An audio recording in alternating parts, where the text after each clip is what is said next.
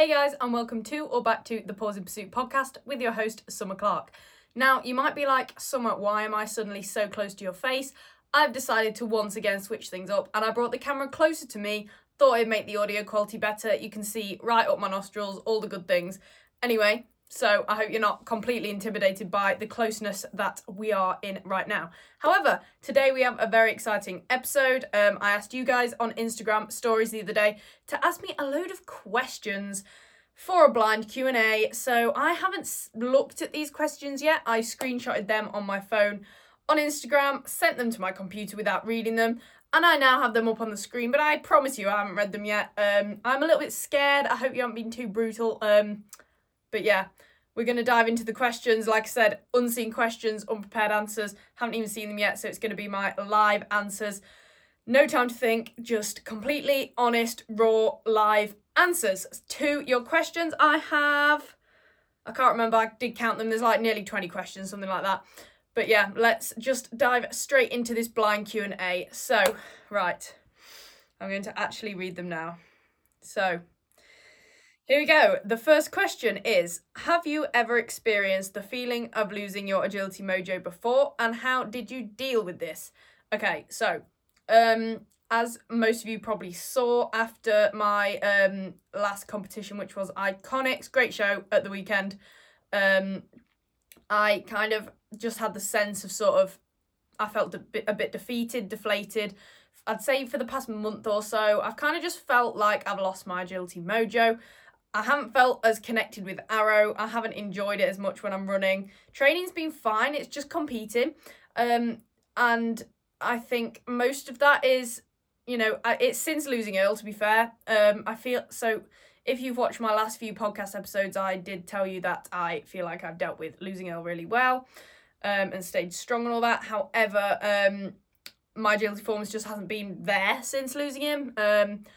I just feel more emotional, just less confident, just unhappier. And obviously, happy handler, happy dog. You can't connect with your dog if you're not in a good headspace. And I think that's what's happened to me over the past month with Arrow, bless him. He's probably wondering what's wrong with me.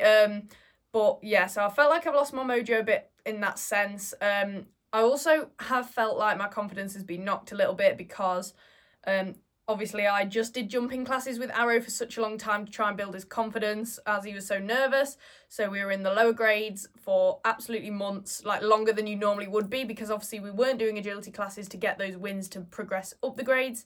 So I basically got used to doing loads of easy courses with Arrow and winning all of them, but just keeping doing them because we weren't getting agility wins because we weren't doing agility classes. Then once we finally started doing agility classes, we just bosh, bosh, bosh, bish, bash, bosh, won them pretty much quickly. And now we're only one agility winner away from grade 7. And I just feel like it's all happened really quickly. Like a lot of you have said before that, he's done so well, as he's gone straight up the grades as soon as he started doing agility and stuff, which I agree, he is amazing. However, now we're in 6-7 classes. It seems to have happened all of a sudden, and the courses are so brutal, as they should be. However, I feel like I haven't taught half the skills to Arrow yet, because all I've done pretty much since the very beginning of his agility career is work on his confidence and drive and speed just to get him to run, at his best, which I have achieved. However, instead of teaching those little bitty skills that you need in the high grades, haven't wanted to do too much of that because I don't want to knock his confidence. So, all I've been focusing on is getting it. Even like the dog walk, yes, it's a skill, but I haven't taught him turns or anything. I just want him to power along, because just to get that speed and drive and confidence out of him. So that's all I've really worked on. So then we go into the ring, and there's all these skills that I think, we haven't even taught this, and it requires a lot of thinking. And obviously we don't get it right when we haven't trained the skill, can't expect to. But at the same time, it has just knocked my confidence, unfortunately, a little bit. I don't think it's knocked his confidence, just mine. But obviously he's going to feed off of that. So we just need to work on those skills. We're going to go dig deeper, work harder than ever before, and we will get there. Again, Arrow's journey has never been, and probably isn't meant to ever be, a, straight, simple, easy journey. But that has happened lately. So I have felt like my agility mojo's just slipped a little bit. It's been really hard, to be fair. It's just like you don't want to lose the enjoyment of what you're meant to be passionate about, and that is honestly how I felt lately. So if anyone else going through that, just remember I'm sure, you know, everyone does it at some point. I have heard about other people doing it, and that's why I did put that poster out there. And to answer this question properly, that was a little bit of a background, if you haven't seen my Instagram. But yes, I've had it before. Probably not as much as this time, but last time I had it a bit with Earl, bless him, to start off with, because he was so unmotivated, and it was taking forever to get him up the grades, you know, and that's why I was so excited when he got that last win to grade 6, but he was only like 0.1 second in the course time. But me and my mum screamed. I remember Emma Pullen at the time at the Dog Vegas show. I'd never talked to her before, I was really young. And she looked at me and my mum like, what is going on? Because we were just jumping up and down at this results book. This is when the results were in the books on paper. Wow. Ancient times. But I was young. It was my hobby. So I didn't really lose my mojo, but it was a tough time. So I don't really class that as losing my mojo. But I do feel like I lost my mojo more near the end of Ethel's agility career, because I knew I'd got the most out of her. And this is something I'm super passionate about, is getting the most out of every dog you have. You know, I personally, I want to get the most out of the dog that I'm working with until I sort of think about bringing another dog out or training up another dog. I want to do all the work with the dog I have in the moment until I know that I've got everything out of them that I possibly can, which I did with Earl. Retired him after I got him to grade 6 because it was a huge plateau. And that was more potluck than anything, bless him. And he wasn't enjoying it anymore. And then with Ethel, obviously she was my Team GB dog. We achieved all these awesome stuff. But then we plateaued because, like I said, agility's only getting faster. She wasn't the fastest. She was getting clears, consistent, but never really in the places, often getting time faults. And that was hard because she was my only agility dog, and it just felt like a fat plateau, basically. Like, we weren't getting anywhere. We weren't progressing. There's nowhere to progress. She was in grade 7. She'd been on Team GB 3 years. She wasn't ever going to win champ, really, with her speed against the dogs that are there. You know, there's usually not just one clear in a champ final. That never happened for us. So it was frustrating, and I just felt demotivated at the time because I was like, well, now what? There's nowhere to go. And then she started jumping all her contacts and bailing off the side of the seesaw. Now, I was talking to someone about this. I was talking to Millie about this the other day at Iconics. And it was when Ethel started doing this with her contacts, and I took her to a physio, and she had some tightness in her quads and stuff like that. But, you know, nothing overly serious. But then, you know, it kind of got worse, and it was Karen Laker at the time as part of Team GB. She said, you know, consider maybe it's physical, and she's jumping the contact on the A-frame in the dog walk because the gradient is steep, and if she was taught a 2-on 2-off, again, would never now teach a dog a 2-on 2-off, especially on an A-frame, bloody hell, especially not a tiny dog like Ethel as well. She was pretty much doing a handstand and like off the seesaw, a 2-on 2-off, and you know, when it hit the floor it'd raise up because she was so little and light, and she'd be doing like a handstand. But obviously I did the best I could at the time. I didn't know, but now I wouldn't do that anymore. For a little dog I do a 4-on for the seesaw. And obviously running for A-frame dog walk. However, obviously Harry's got a 2-on 2-off on the seesaw because he's a bigger dog, heavier dog, besides the point, you know what I mean. So Karen thought, you know, it might be hurting her joints in her shoulders or her back when she has to decelerate on that steep gradient and stop.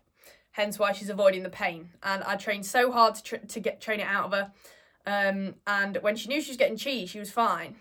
You know, Border Terriers, greedy, they'll do anything for food. But in competition, she knew I never get the cheese, so it's not worth the pain. So I'm thinking that's what happened. And the seesaw, she knew what she was doing. Because obviously she was like 7, 8. And 8 when I retired her. And she, you know, she knew the skill. She knew what she had to do on the seesaw. She was running all the way to the end, stopping as it went down. And as it nearly touched the floor, she would just fall off left or right. Like, just hop off to the side. So she wasn't flying it, you know, she knew what she was doing, and we think that is because she was avoiding the impact of it banging on her joints. So that happened again. That's fair enough, I understand, but at the time it was really frustrating. You know, I'd already felt like we were plateauing, and then she wasn't getting a contact, so we weren't even going clear anymore. So I was like, oh my God, now what do I do? You know, because she was my only agility dog. Obviously I brought Arrow out then, and then that helped, you know, having something else to focus on and a way to progress again. But obviously his journey was hard too. But then, yeah, I did retire Ethel last summer. But yeah, so I have that was when I felt like I lost my agility mojo with Ethel, when we plateaued, and then she started missing her contacts and there was nothing I could do about it. So it has happened before, twice really, then with Ethel and now with Arrow. Yeah, I wouldn't really say it happened with Earl too much because I was a child and I wasn't too fussed. But yeah, so it has happened before. And then how did I deal with this? So with Ethel, I think the best way to deal with anything is to keep going, because if you do everything you can and you know you're doing, and I've done everything you possibly can to rectify the situation and it's still not working, at least you can say, yeah, but I've done everything I can and it's out of your control. And try to adopt the mindset that if it's out of your control, don't stress about it, you've tried, okay? So that really helped. And obviously this time with Arrow, talk to people about it. Be like, look, this is happening. I feel like I'm losing my agility mojo. You know, you get people being super supportive and nice and complimenting, and it's like, and you know, it's not seeking that reassurance and needing compliments to feel better about yourself again. It's thinking, you know, other people give you their perspectives, like, but you're still doing amazing. Your runs are still amazing. You know, look how far you come with Arrow. Just take a step back and think logically, and get reminded by people that you are actually still doing amazing, and it will get better. Talk to people who've had a similar situation before, because everyone's been through stuff like this. The journey's like this. And if you're not watching on YouTube, my hand's going up and down like a crazy thing. But no journey is linear. And I'm just trying to think now that it will pass. You know, with Earl, there's nothing I can do about that. It will get easier. I'm just going to keep training Arrow, training the skills, and doing as much as we can. Obviously, we can't do it every day because we don't have a ton of equipment or space to do a course running. But as long as I feel like I'm doing as much as I can to help the situation, then that is how I deal with it. Not quitting, don't quit. unless you hate it, don't quit. You know, I have days where I'm like, I can't do it. It's too hard. It's too emotionally draining.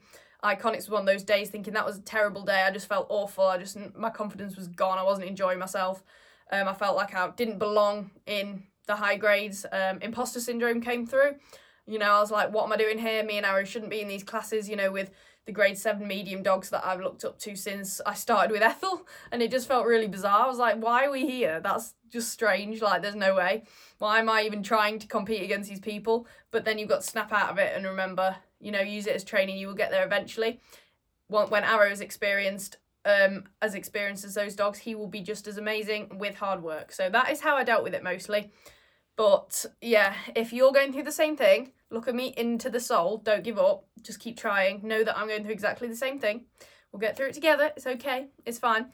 And that mojo will come back. Nothing lasts forever. Everything passes. It's all part of the journey. You'll look back on it and be like, you know, that made me stronger. And if you can keep going through these really hard periods, it means you're even stronger.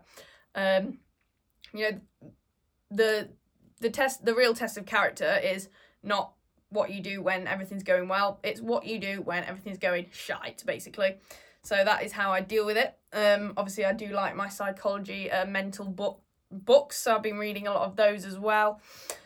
And, you know, sort of sports person mindset books and stuff like that. So just dig deeper, keep your chin up if possible. Don't give up. Express it, talk about it, and you will be fine. You'll get through it. That was such a long answer to question 1. I've probably already been speaking for like hours just on question 1. But anyway, that was my answer. I'm quite passionate about that at the moment because that is exactly what I'm going through. I have a lot to say.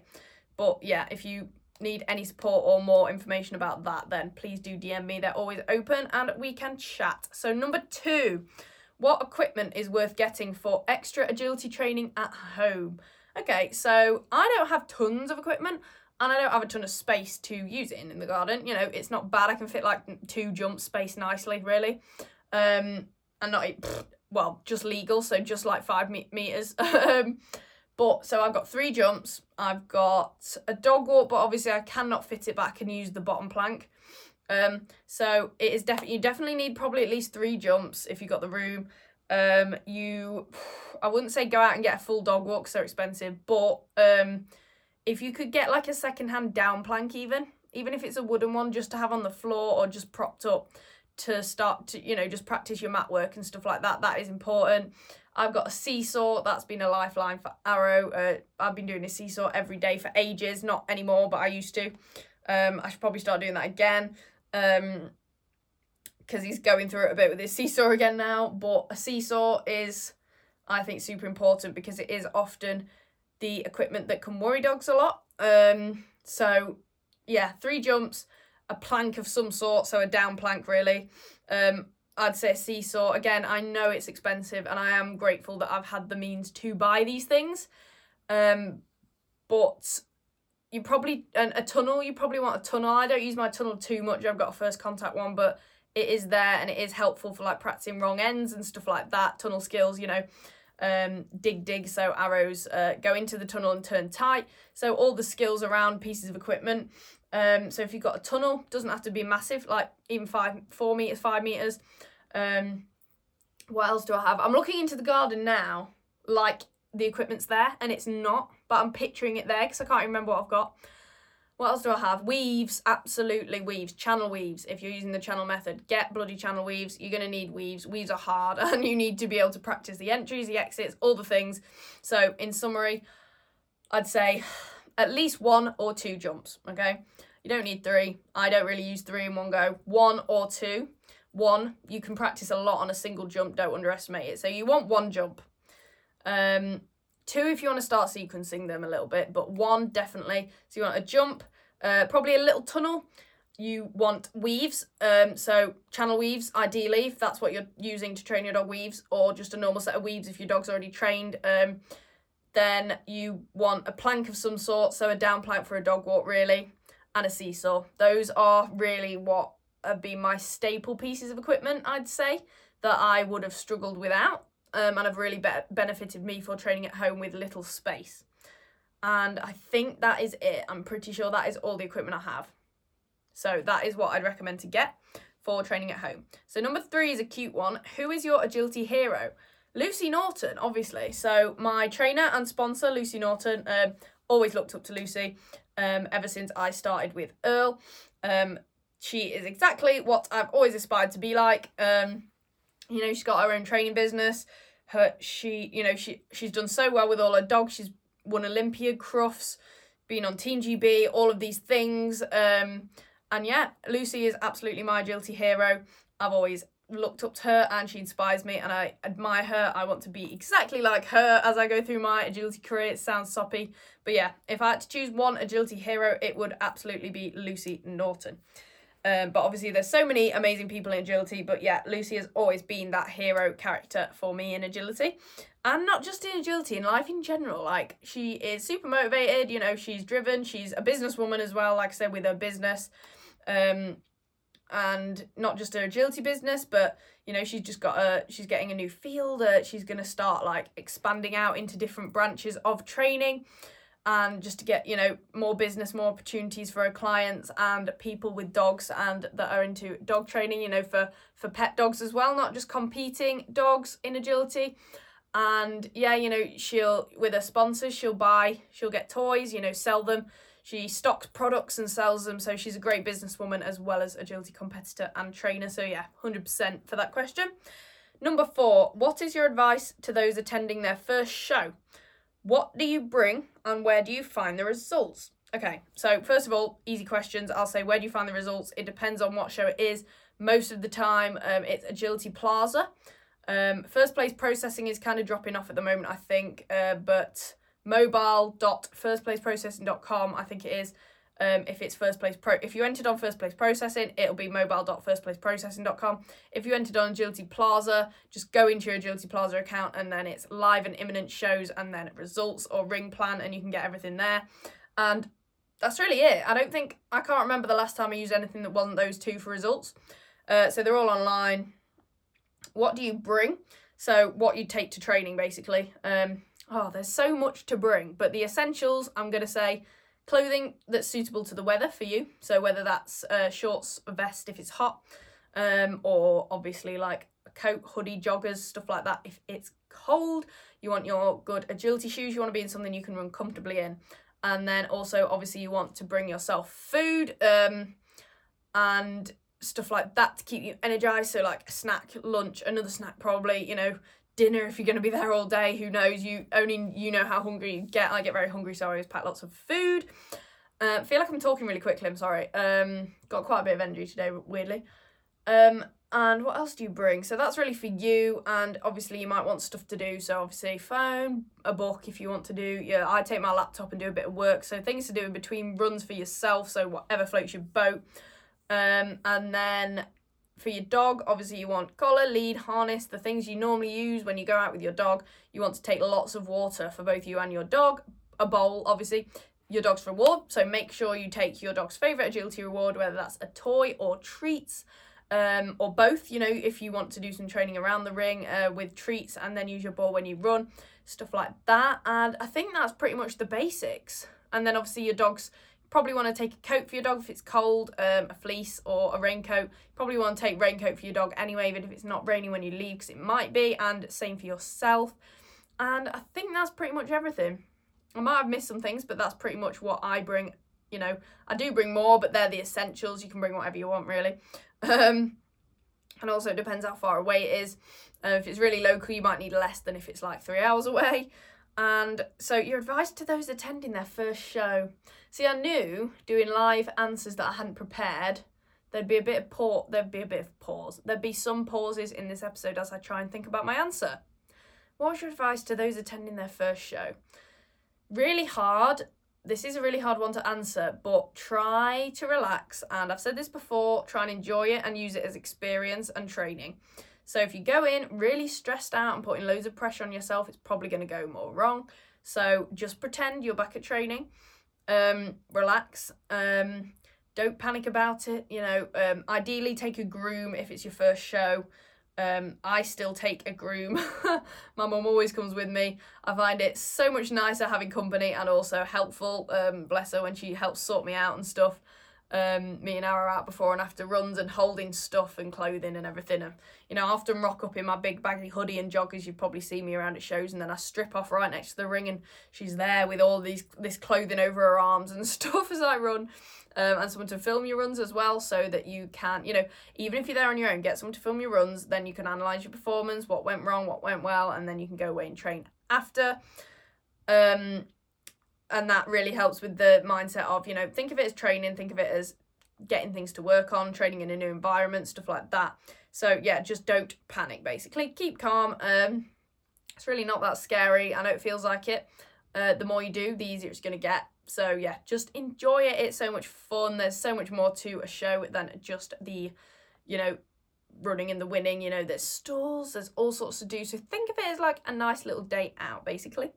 So number 5 is, what is your favourite cheese? Okay, this is a great question. I'm going to say Red Leicester. Yeah, Red Leicester, mature, nice and like proper smelly cheese, like really flavoursome, mature Red Leicester cheese. That is my favourite cheese. However, I do love mozzarella as well. Depends what I'm having it with. Mozzarella dippers, like from Mackey's or something, banging. But, camembert as well. Oh no. Okay, see, I have mature Red Leicester, like, say in a cheese sandwich or something. Or like on beans and eggs on toast, I'll have a bit of mature Red Leicester. Or if I'm just, I will cut a block of that cheese and just eat it. But now I'm thinking about it, mozzarella in dippers, 100%. And then the Mackey's, I keep saying Mackey's because I work there part-time, but camembert bites at Christmas from McDonald's, absolutely insane. And obviously camembert ring where you get the bread and you dip it in the camembert.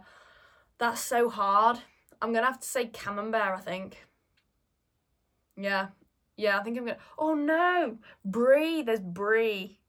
Brie and cranberry panini. Oh, my God. There was a... I don't know if any of you have seen it. Some shows there's a food van and it's called Potato Crazy. And they do... Becca will know what I'm on about. Becca C. And it is... What is it? It's a brie, bacon and cranberry panini. And it's banging. But, yeah. So brie as well. But I just love cheese in general. I'm a huge cheesy. That's not a thing, but I just said it anyway. So I'm going to have to put my foot down and say I'm going to go with camembert. So That was a great question. I'm really thrown off now. I'm thinking about cheese. I'm hungry. Number 6. What has been your least favourite part of training Arrow? Oh boy. Okay. My least favourite part of training Arrow. The worry when he seemed to hate it, and the guilt. That's my least favourite part. My least favourite part is, it is a rewarding thing, is teaching a dog with no motivation to do agility and then seeing it get motivated. But at the same time, it's such a worrying process at the same time. I just said that twice, I'm sorry. So yeah, probably my least favourite part of training Arrow is the days where, he wasn't feeling it and he wasn't enjoying himself. He seemed nervous and I felt guilty for making him do it. I felt guilty for making him work through it. But at the end of the day, getting him to work through it and working through his nerves was the way to get him now to where he is today. So it had to be done, but that wasn't a nice feeling at the time. So my least favourite part of training Arrow has been his lack of confidence, and working through that. Training that out of him has been gruelling, to be fair. Worth it now I've got there, and it's so rewarding once it's happened. And when you see it happening, when you see that gradual increase. But on the days where he's just flat and not enjoying it, that's horrible. Not nice. So number 7 is, what is your least favourite part of agility? Oh, interesting question. My least favourite part of agility is, oh dear, that's really hard. Look, I'm going to just be sat here like I don't know, because I haven't prepared any of my answers. See, this is the fun of it. You all get to listen to me go, I don't know, let me think about it. So obviously, I'll probably tie this into the last question. So the nervy, my least favourite part of agility is when you get the dogs that are unmotivated and you have to work them. That's not fun. That's my least favourite part of agility. Agility is fun when the dog's loving it, because when the dog loves it, you love it. So yeah, my least favourite part of agility is when the dog's not having a great time. Also, my least favourite part of agility is when you're having an off day and you can't connect with the dog. Like my lack of agility mojo at the moment, or feeling like I've lost it. Those days where you don't feel in sync with your dog. It's so frustrating. It's not nice. Even if the dog's not nervous. Yeah, that's probably my least favourite part of agility. The days where the connection's just not there and you don't know how to get it and you just can't get it. You're just having a bad day. You're just having an off day, which is fair enough, but it's not nice. So yeah, my least favourite part of agility is when, for whatever reason, you and your dog just aren't feeling connected. That's so frustrating. There's nothing better than the feeling of being connected with your dog when you're doing agility. But when that's not there, agility is poor. Like, it's not fun, basically. So that's got to be my least favourite part. However, I've got to also say my least favourite part is another least favourite part. Probably second to that is, well, I don't know, actually, because really this is the most important part of agility, that when you see it go wrong is my least favourite part, and that is dogs taking, like, tumbles or falling off dog walks or stuff. That's probably my least favourite part, actually. Yeah, least favourite part of agility is the danger of injury for the dog, and you, to be fair. But yeah, the safety aspect, when, that's going to be it. My least favourite part has got to be when you don't have a safe course or a safe line, or you see a dog tumble or something. That's my least favourite part, because it is a sport at the end of the day. And then obviously my second least favourite part is that lack of connection. But yeah, safety first. When a course isn't safe, or when a dog, for whatever reason, no one's fault, but takes a tumble or hurts itself, that's my least favourite part. And the worry of that happening, least favourite part. Worry of dog injury, least favourite part. No, thank you. And I always feel guilty. Touch wood. I'm looking for wood. Touch wood. Touching wood. Right, there we go. I haven't been in that situation, really, but Arrow has hurt himself, but not doing agility again. I keep touching. I'm scared. It's like my worst nightmare. It's my worst nightmare. My mum's really superstitious and has drummed the touch wood into me over the years. I'm sorry, being a weirdo. But yeah, I would feel so guilty. I'd be like, I'm so sorry. This is my fault. I made you do this. I asked you to do agility and you hurt yourself. So I'd feel like it was me to blame. It's not a nice way to think about it, but that is probably what I'd think. So yeah, least favourite part. Big time. Okay, 8. When and why did you start agility? Oh, I love answering this question. So, when and why? Well, I got ill when I was 8, and when I was about 9, 10, I started agility. No, 9. No, 10. Yeah, 10, because he was 2, yeah. I was 10 when I started agility in 20, so I was born in 2012, I think it was, yeah, 2012, I started agility. Why? Well, again, a lot of you probably heard this story, but I took Elle to a training club, my local training club, just for pets, you know, obedience, life skills, stuff like that. Did that for like a year or so, and then the trainer was like, oh, you should try agility. So I was like, why not? Why the hell not? Sorry, I'm gonna yawn. Oh dear. Okay, I'm not bored, I promise. How's all go wrong? And I'd read a book, a children's book, obviously, don't judge me, I was like 8, 9. And the girl in it got a dog and trained it agility. And obviously I also had Nintendogs. A lot of you will appreciate this. Nintendogs on the DS. I had a little pink DS. Get my dogs, I'd train them up in agility, and I'd take them to competitions, and I'd win every single time. I'd win like 3 competitions a day, I think was the max, and I'd win all of them, and I'd be like, this is so good, I'm so talented, blah, blah, blah, on the Nintendo DS. Great times. So I already knew it was a thing, so I was like, oh yeah, let's try that in real life. So I went along, did it with Earl in this class, and it was amazing. I'm going to yawn again. I'm so sorry, I don't know what's happening to me. I just said I have loads of energy. But, so I tried it, loved it, and the rest is complete history. I just found out that it was a thing, tried it, loved it, carried on doing it. That's my why, really. And yeah. So number 9 is, how should I deal with a dog that bites out of frustration in the ring? Oh no, okay. What kind of bite? I would like to know if it was like a full-on bite or just like nipping the ankles. I know some dogs nip at the ankles or jump up and try and nip the person's fingers, but if it's like a full-on bite, then that's a problem, and I probably wouldn't do agility with that dog until we'd figured that out. I think, yeah, the frustration aspect, that can be helped with exercises. For example, forward drive exercises.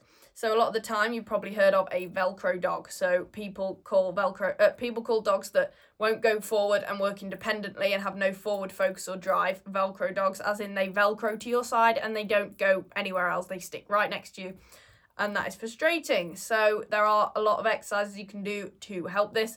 I don't love to give loads of training advice out for free, because at the end of the day, I do have an online dog training business to run. However, yes, forward focus and drive exercises will really help this. If your dog learns how to work independently and listen to cues and work away from you and look forward and drive forward, then the frustration won't be there, okay? So it takes a while to practice, but that I would say those are your next steps. Like I said, I'm not trying to plug my business in that, I'm not trying to get you to pay me, but I do offer this for my online training if you do want really specific guidance and like me to tell you exactly what exercise and stuff. But I can't do that now because 1, I have a business, 2, it would take forever. But yeah, I do offer that in my online dog training services. So I'll put the link here on the screen if you want to go check those out on my website, and message me for a price list, stuff like that. But that is definitely something I could help you with. But yeah, forward focus, independence, exercises, training, stuff like that. So that is definitely what you need to do. So where is the next question? Number 10. What was your favourite module within your degree course? Okay, this is interesting. So as a lot of you probably know, I did Canine Behaviour and Training degree. I did that at uni. Did that at Bishop Burton Uni, the foundation degree. It was 3 years, part-time, distance learning. So I did it from home. Obviously, when Arrow was little, I started that. Oh my God, it's happening again. And yeah, so my favourite module, I was going to say canine psychology, but I also love the, oh my God, I love so much of it. So my favourite parts were psychology, anatomy and physiology, and nutrition. Those are my 3 favourites. If I had to pick one, well, it was a dog training degree, so I'm going to say psychology. So dog psychology was probably my favourite one, because it was the most to do with what I wanted to study, which is dog training. So yeah, canine psychology. However, being into fitness and nutrition myself, I also love the nutrition and the anatomy and physiology modules, because I could relate a lot of those to me, and obviously I'm big into fitness and nutrition for myself, so those were super interesting as well. But for the course, the best module really, if you're doing a canine behaviour and training degree, is canine psychology. But yeah, nutrition and anatomy and physiology is great too, because you learn about, you know, what to feed your dog and how your dog's diet affects its behaviour. and performance and stuff like that, and then also anatomy and physiology I really enjoyed because I related that to agility. So like the dog's skeleton, muscles, joints, tendons, ligaments, all of that, how the dog is structured, which I really related to agility. So that was also cool. It's really hard to pick a favourite, but yeah, the psychology was all about how the dog's brain works, how it learns and stuff like that. So for a canine behaviour and training degree, that was probably the best module. And then number 11 is, what are your favourite breeds apart from a working Cocker Spaniel? Working Cocker Spaniel, no, I'm joking. But yes, to be fair, my favourite breed is a working Cocker Spaniel. I think I will always have them now after Arrow. I love him to bits, he's perfect. However, obviously I'm always going to have a soft spot for Border Terrier. So Border Terrier is always going to be in my list of favourite breeds. However, I wouldn't get another one for agility, but they are a brilliant pet. And if I was just going to have a pet, I would have a Border Terrier. Obviously I wouldn't get a working breed like Arrow and not do agility with it as a pet. That's not okay. So Border Terrier is always going to be one of my favourites because heart dog, you know, heart and soul dog, first dog, special connection with Borders. But other breeds, I do want to own a Border Collie one day. I love watching Border Collies, so I'm probably going to say Border Collie is another favourite breed of mine. But I've only ever experienced owning and handling and, you know, working with and living with a Border Terrier and a working Cocker Spaniel, which I already mentioned. But from looking at other dogs, Border Collie, Mally, I know they're so hard work. I probably wouldn't own one, but I love the look of them and I love the drive and work ethic of them. But I wouldn't own one, and I don't know if I ever would, or I'm not in a place to own one now, no way. And I can't, you know, I probably wouldn't own one unless my life circumstances changed. But you never know, maybe one day. But at the moment, I wouldn't own one. But I do love the look of them and their character. Although I know they're super hard work. So yeah, Collie and a Mally, love them. So yeah, they're probably my two other favourite breeds that I've got my eye on that I really enjoy. However, I think that might be it. I like mini Americans as well. They're really cool. And poodle crosses, so you got your doodles and stuff like collie poodle.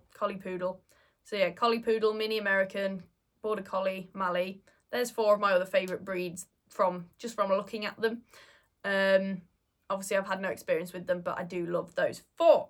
So what is your favourite thing about Arrow? This is such a cute question.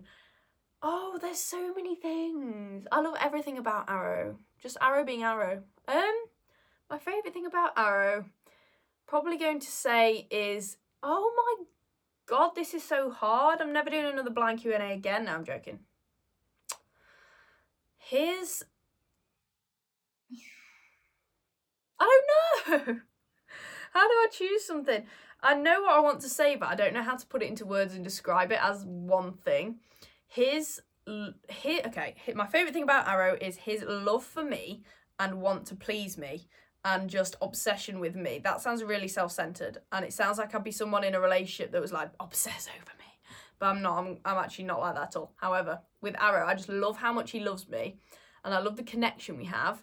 I have a different and just a strong connection with the Borders, but for some reason it's just different with Arrow. Like, I'll get up and he'll follow me wherever I go. He always runs up and greets me with a Kong in his mouth, and he's just like wagging his whole body and his bum's going and everything, and his tail's like propelling. But his attitude, yeah, so that's really hard. Yeah, his connection with me, how much he loves me, and the fact that you can just see it, that I'm the centre of his universe, and that is so cute, and it makes me feel like I have an insane, incredible relationship with him, which I do. And then also his attitude to life. Like, he's just so happy. He loves things. Like, he just loves life. Like, everything excites him. Bezzing around the field on a walk. He's just so full of life and so positive. Like, if he was a person, he'd be a really positive, upbeat person. Like, maybe a shy person, in a way, but a really kind, upbeat, kind-hearted little soul. Like, there's so many things I love about him, but yeah, his connection with me and his lovely, just loving, happy, positive attitude. So yeah, I don't know if I can choose just one. Probably connection, because like I said, connection is super important, and there's no better feeling than having a super strong connection with a dog, and I definitely have that with Arrow. So my connection with Arrow and the way he looks at me is probably, the way he looks at and interacts with me is probably my favourite thing about him. But then a close second is just his positive attitude to life. So That was so cute. I'm going to go hug him so hard after this. I'd probably do that anyway, but still. So 13, this is a good one. What do you eat throughout the day to perform well at a competition? So I'm actually going to do, I have an idea, which I haven't announced on Instagram yet, but my idea is to do what's called a Fitness and Food Friday. So I'm going to start this Friday, I think. I'm going to announce it on Instagram on Friday. So you're getting a 2-day warning. And I'm going to do Fitness and Food Friday. So every Friday, I'm going to do a post about something to do with food or fitness. Because yes, my account is an agility account, dog account, etc. But I'm also really passionate about handler fitness and nutrition, and just fitness and nutrition in general. That is like my second biggest passion to agility. Those two things, and they go hand in hand. So I'm going to do that every Friday.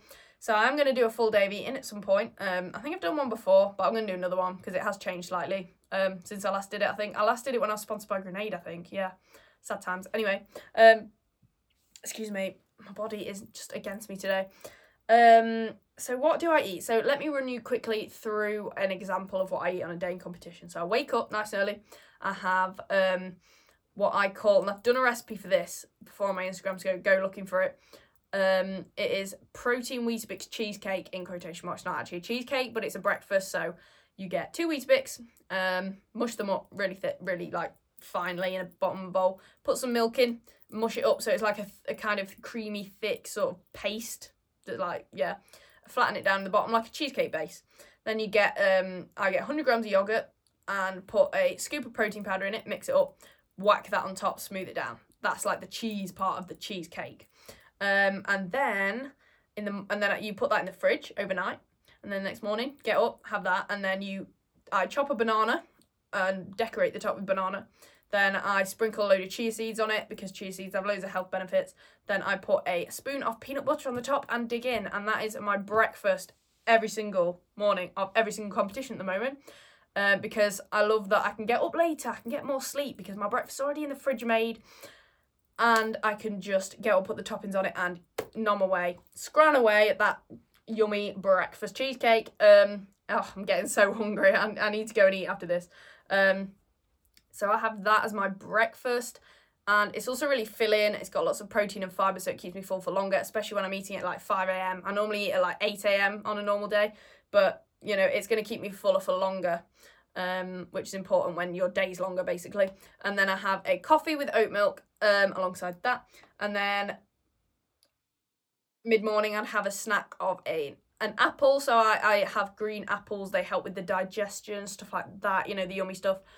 Then for lunch, at a competition, I usually have a full protein bagel. So have anything in it, chicken and avocado and salad, or ham and salad and avocado.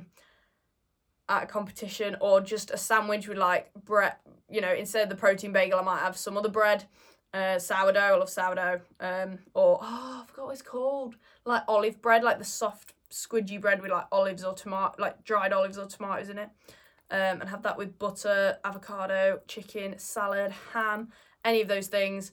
You know, salad like baby leaf salad, pepper, tomatoes, cucumber, all the things. So nice fat sandwich or bagel for lunch. And I have that with an energy drink. So ideally I want an energy drink that has BCAAs in it. Again, that's a whole different topic nutrition-wise, but BCAAs are really good for you. They give you amino acids, which is found in protein, which helps with muscle. Everything to do with your muscles, so muscle growth, repair, recovery, stuff like that. But if not, and lately my newest obsession is Zero Sugar Monster. Oh my God, it's so good.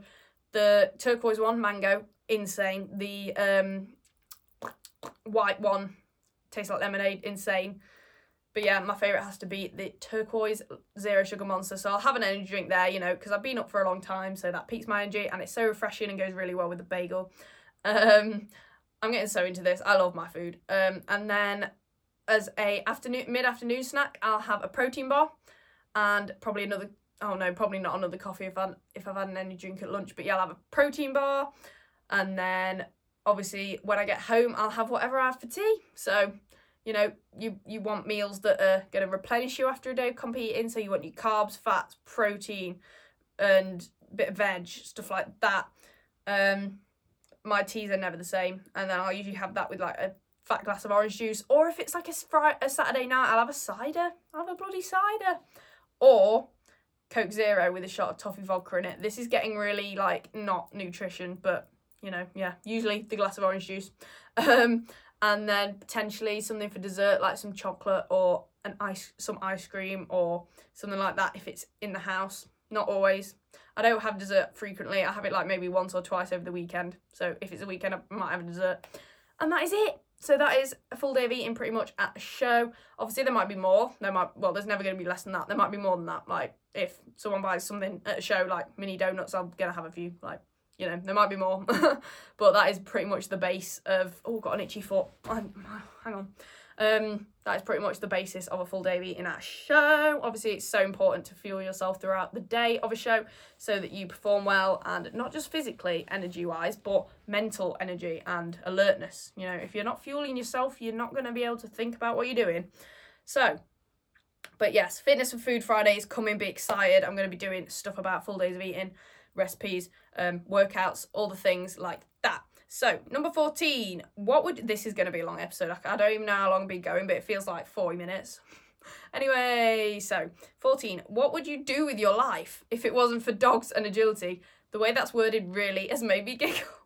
What would I do in my life? I don't know. No, okay. If it wasn't for dogs and agility, if they were out of the picture for whatever reason, if they didn't exist in the world, I would do... This is going to come as no shock to you after what I've just been passionately talking about, fitness and nutrition, but I would probably either be a PT... Yeah, I'd probably be a PT, so a personal trainer.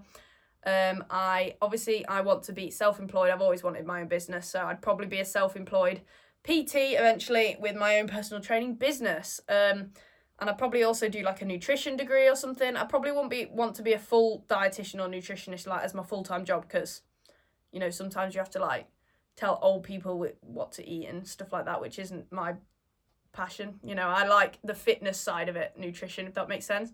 So I'd probably be a PT, fitness instructor, with a nutritionist on the side, so I can maybe make meal plans for my training clients, so my PT clients. I could train them in the gym, and then I could also give them a nutrition plan, stuff like that. And maybe even have my own gym eventually, who knows? But yeah, that is definitely what I'd do in my life if it wasn't for dogs and agility. That would be my thing. I've always said that I would always have a thing. Like, I'm not one to just be... Everything I'm saying today sounds so self-absorbed, but I don't think I'd just be, like, just normal. Like, I'm just not a normal person. I'd always have something to obsess over. That's just my personality type, I reckon. So yeah, I would be full send into that if it wasn't for dogs and agility. But, you know, career-wise, and, I mean, I still implement that now. So I go to like I said, I work out every day. I eat really well. I enjoy cooking and making food, and being active. So that is a hobby and passion of mine that I do take the gym a little bit seriously because, you know, the gains, we've got the gains.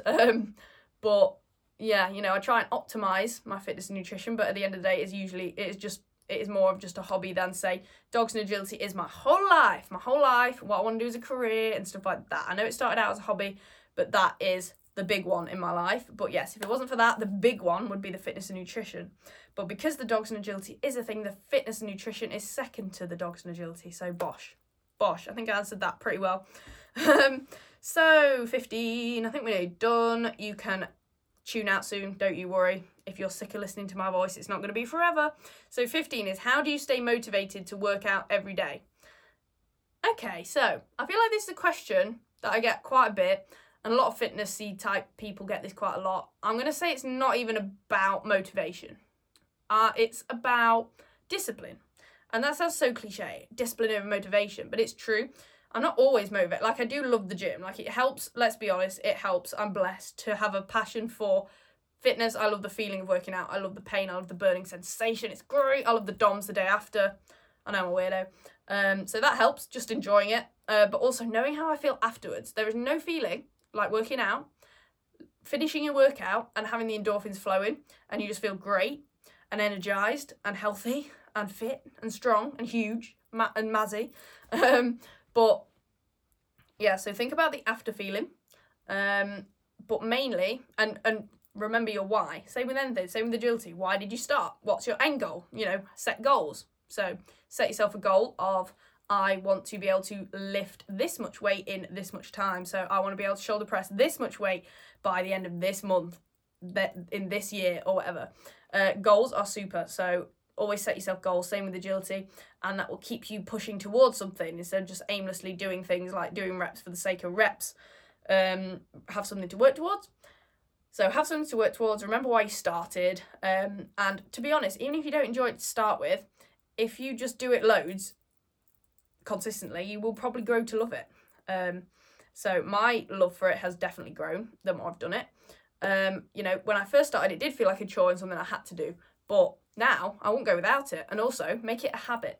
So make it like brushing your teeth. So make it part of your routine. Have a routine, super important in the morning. So I get up, eat my breakfast, get ready for the day, go to the gym, come back, walk out, have a lunch, work for the rest of the day. That is kind of my routine, if that makes sense. So I do all that in the morning, then my work in the afternoon. But if it's just part of your routine, it actually feels uncomfortable not to skip it.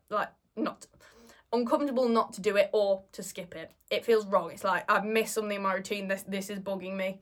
I mean, I have a pretty OCD personality, so that probably helps in that way. I guess that's helpful in that sense.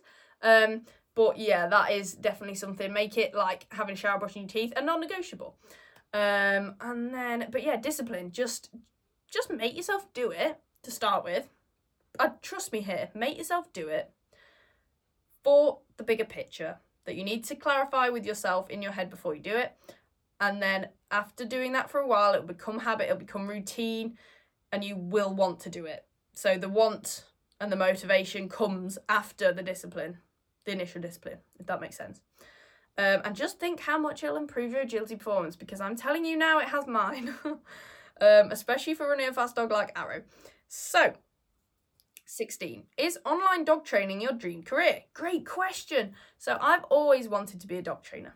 And since I've been doing agility, I've always wanted to be an agility trainer. Hence, Lucy Norton being my hero, question number 3 or whatever it was at the start of the episode. So I've always wanted to do that. However, more recently, I've had a bit of a change of heart. So obviously I don't have a field or a full set of equipment to train in person.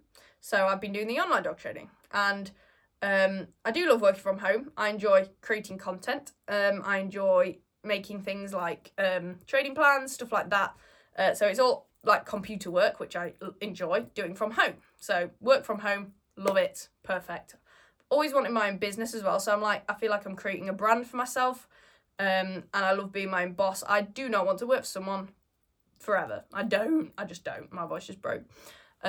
So like the PT thing, I will always want to work for myself, no matter what that is. So I'd say the agility training in person started out as my dream career, but obviously the best thing I can do at the moment is the online training because I don't have the space or equipment to do in-person training, and I'm really enjoying the online training, and it's kicked off more than I thought it would, to be honest. I'm pleased with it. I don't think it's going to be obviously I'm still working part-time in fast food as well.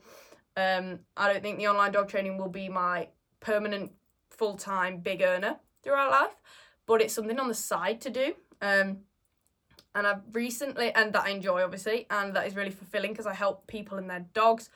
And obviously I know the most about agility training. That is my niche that I know the most about. So all I can do is share that knowledge, and I enjoy doing so. So if I can make it into a little business, perfect, which I'm doing at the moment. But I've had a slight change of heart, and I'm actually starting a dog grooming course in June, which is super exciting. And my new dream career is to have my own dog grooming business with my own van, mobile dog grooming, and that is what I'm going to be working towards. So ideally, I'd like to do that as my full-time job eventually and my own business, but then also do a little bit of the online dog training on the side, or if I get a field or land one day, or marry a rich guy who has loads of land and use his field. No, I'm joking. Or am I joking? Only you can decide. Anyway, if I ever do end up with space, I could do a little bit of in-person agility training, part-time here and there on the side. But yeah, that is my career goals. Full-time, mobile dog grooming with my own business, and then either in-person or online dog training on the side. So that is the plan of action. 17, that's just got me so excited, right? So 17, how did you find the confidence to start a podcast? Great question.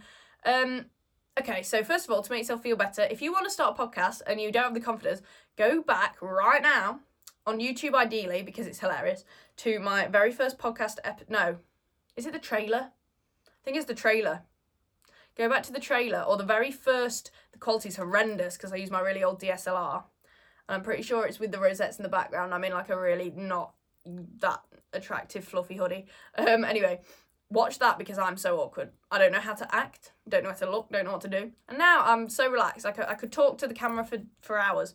And I think I'm on episode, this is 25, I think. So it hasn't even taken that long, one episode a week. And I'm 110,000,000% confident now. So again, I didn't find the confidence to start a podcast. I just did it, even though I wasn't confident to do it. Hence, the first few videos are awful. I look like a socially anxious wreck. But I had to get those out the way with to become more confident. So again, it's a bit like the how do you get the motivation to work out? You do the discipline, and that leads to motivation. So for the podcast, you do the awkward, uncomfortable, you do the podcast episodes when you're not confident and you haven't found the confidence. And then through doing that, you find the confidence. So just do it. Just do it. That is my advice. How did you find the confidence? Start a podcast. Do it. Do a few episodes and then you will find it eventually, but you're not going to find it before you do your first episode, if that makes sense. So don't be afraid. And if you want to come on my podcast and talk about something to get your confidence up, do it. Like, if you want to be a guest on this podcast, and even if you don't know what to talk about, just let me know and I'll have you on and we can do a podcast. And then it's not just going to be you talking, it's going to be mostly me talking. So it's like a nice way in, I suppose. But yeah, just shoot me a DM if you want to be on the podcast as some practice. But yeah, don't be afraid, just do it. So, number 18. Oh, I think this is the last question. This episode is going to be like nearly an hour, but you love it. So, number 18. This is a really random question. Do you have a large friend group? No, I don't. So, I've done a few episodes about having a social life outside of agility before. I'd say my social life is decent. It's not huge. But no, I don't have a group of friends. I did throughout school, but then that broke up. Wasn't sustainable. And then when I started my job, I did have a group of friends, but again, that just broke up because people went to uni, relationships in the group broke up, stuff like that. Things change, people move on, blah, blah, blah. It is what it is. So I've had a lot of friends through life, but no, at the moment, no, I don't have one big friend group, but I think I'm learning that it's actually better that way. Like I'd say I don't know if I'm meant to say what city I live in on a podcast. Is that a good idea? I nearly said it. I'm not going to say it just in case. You don't know what weirdos are out there. I don't know if most of you probably know anyway. But anyway, in the city I live in, I don't have a big friend group. I'd probably have about 5 or 6 good friends. Like 5 or 6 really good friends that I don't see frequently. Maybe like one of them I see maybe like 3 times a year, but like I'd say she's my best friend that I've known for the longest. And then another one I probably see every month or so. Probably one I see like a few times a year because we're both really busy. The other maybe 4 or 5, I'd probably say I see like once a month or every 2 months. So spread across 5 people, I actually do seem to go out a lot with people, but it's usually one-on-one stuff, not like a big friend group, if that makes sense. Like I usually go out with people, just me and them, if that makes sense. Like a little cute friend date every now and again. Might just get them all together one day and be like, this is a friend group now. No, I don't mind. I do like those one-on-one interactions. You can have like, I don't know, often the conversations are like deeper and better and stuff like that. But anyway, no, I don't have a large friend group. And then obviously in agility, I would say I've got a friend group in agility. But again, people in all my friends in agility, it's probably like, there's loads. See, I've got loads of friends in agility, and that's not being like, oh, I'm so popular. It's saying I don't really have a specific group. I like spread myself out around people. But in agility, I probably have like 5 really good friends, but they all live forever away, so I barely see them. I'll maybe see them like once a year at a show, and then maybe twice a year if we meet up and do a road trip to meet up like another point in the year that's separate to the shows. So once or twice a year, maybe 3 times, maybe if they come to more shows. But yeah, I live nowhere near anyone from agility. So I'd say I do have a lot of friends, but I don't have a large friend group. Because everyone's scattered everywhere. So yeah. yeah, that's it. Yeah. Nothing else to say on that question, really. And that's it. That is all the questions. This has been a super long episode, but I'm here for it. I've really enjoyed recording this episode. Oh look, I've been speaking for so long. My brain is frazzling. I need to go eat food. I'm gonna have some protein yogurt and chill. But yeah, I really hope you enjoyed that blind Q&A. That was fun. I might do another one. Tell me if you want another one. That'd be cool. But without further ado, and before I bore you even more than I already have done, check out all my social media. And I'll put the links here on the screen on YouTube and down below in the description on, Apple and Spotify. Go follow all of those. I'm active pretty much every day on them all. Maybe not YouTube or TikTok, but there are lots of videos on there and I'm getting more regular at them. They're all active basically. Instagram is literally every day, stories, posts, everything. So go follow all of those so you never miss another episode. Follow the podcast, obviously, and subscribe on YouTube so you don't miss another podcast episode every Wednesday at 8 p.m, guys. 25 episodes of consistent Wednesday night at 8 p.m. episodes. I'm so proud of myself. I'm really into it now. Like, I can't go a week without doing an episode. But hopefully we've got Ant Clark on the podcast next week or the week after, depending on when we get to record. But that's going to be a really fun episode, so make sure you don't miss that. You don't want to miss that one. That'll be a good one. And yeah, if you can, please leave a rating or a review, nice and kind if you don't mind. If it's 1 star, maybe leave it to yourself. Keep it to yourself. No, yeah, rating or review on Apple or Spotify would mean the absolute world to me. And I love you all. Thank you for watching. And I will see you next Wednesday. Next Wednesday's episode, like I said, should be a cool guest episode. Bye, guys.